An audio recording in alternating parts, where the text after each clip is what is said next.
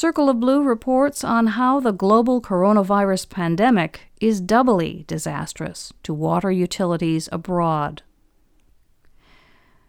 The pandemic, now in its third month, is deepening a financial crisis for water utilities in low- and middle-income countries.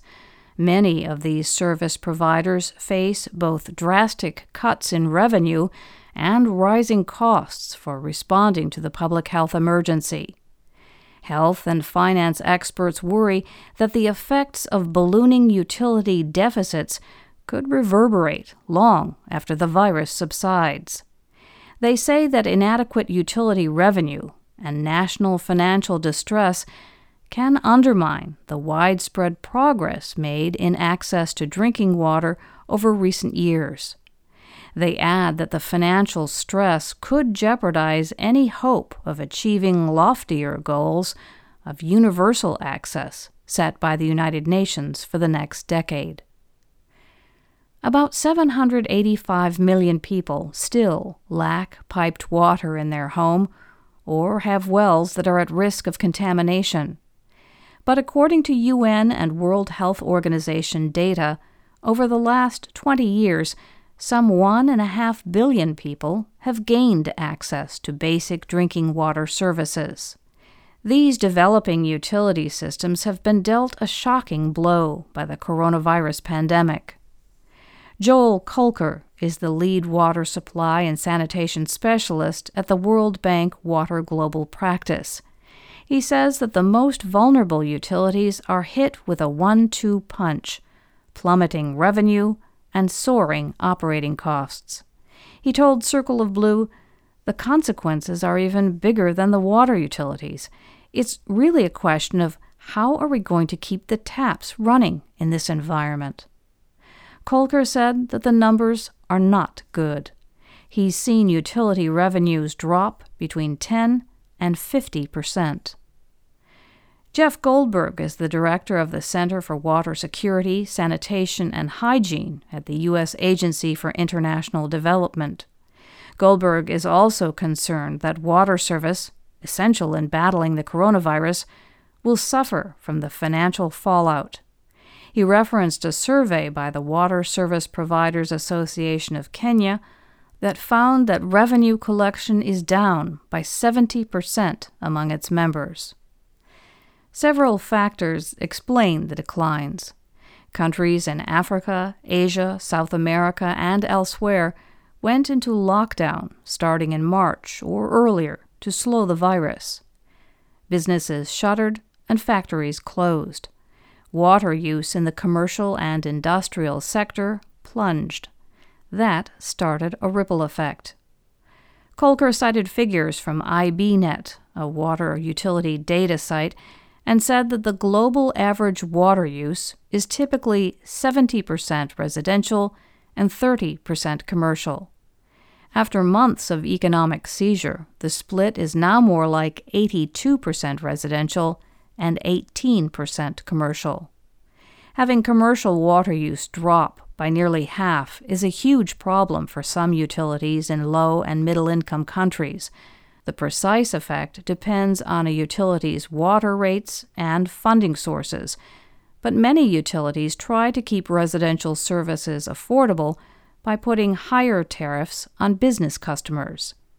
Less income from selling water to cement factories and office parks means less money to serve neighborhoods. Even utilities in wealthy countries are not immune to the downturn. Of the utilities that responded to an American Water Works Association survey in April, about 40% had cut back on repairs, and 30% expected to reduce their capital construction. Revenue is also dropping because national governments, such as those in Kenya, Ghana, and elsewhere, have put water at the front lines of their pandemic response. They have ordered utilities to support public health by continuing service to people who do not pay their bills, and providing water via tankers and other means to as many people as possible. These orders are important from a disease-fighting perspective, but worrisome for those who pay attention to financial statements.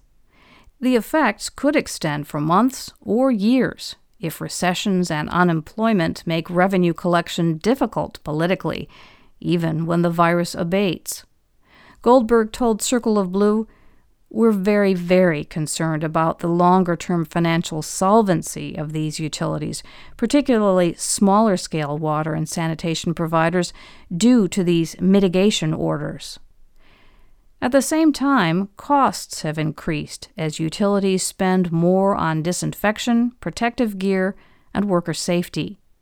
To identify utilities at risk, USAID is conducting financial stress tests of large water providers in Kenya, Mozambique, and Zambia, with the possibility of expanding to other countries. The World Bank is developing rapid assessment tools to guide utility leaders and government ministers. If Kolker's experience is indicative, financial stress in its various forms will be evident across the board. The World Bank's water program works with 65 countries, and Kolker has been talking with utilities and ministers in all of them. "They are all having problems," he said. "No one has told me everything is running smoothly." Not all utilities in low- and middle-income countries are having the same experience, however. The Asian Development Bank works with more than 36 countries, from the Black Sea to the Pacific Ocean. According to its specialists, none of its client water utilities have requested financial support.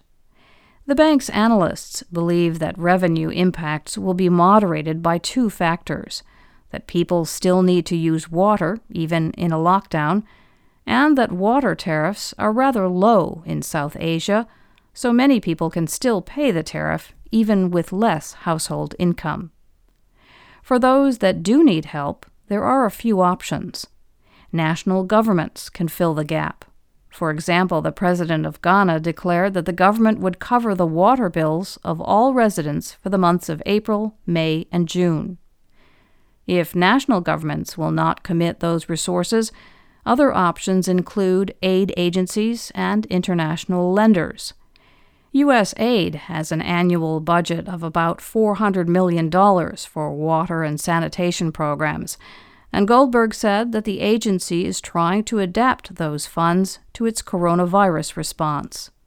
It is working with local partners to extend service to vulnerable communities and to ensure continued supplies such as chlorine, fuel, and spare parts.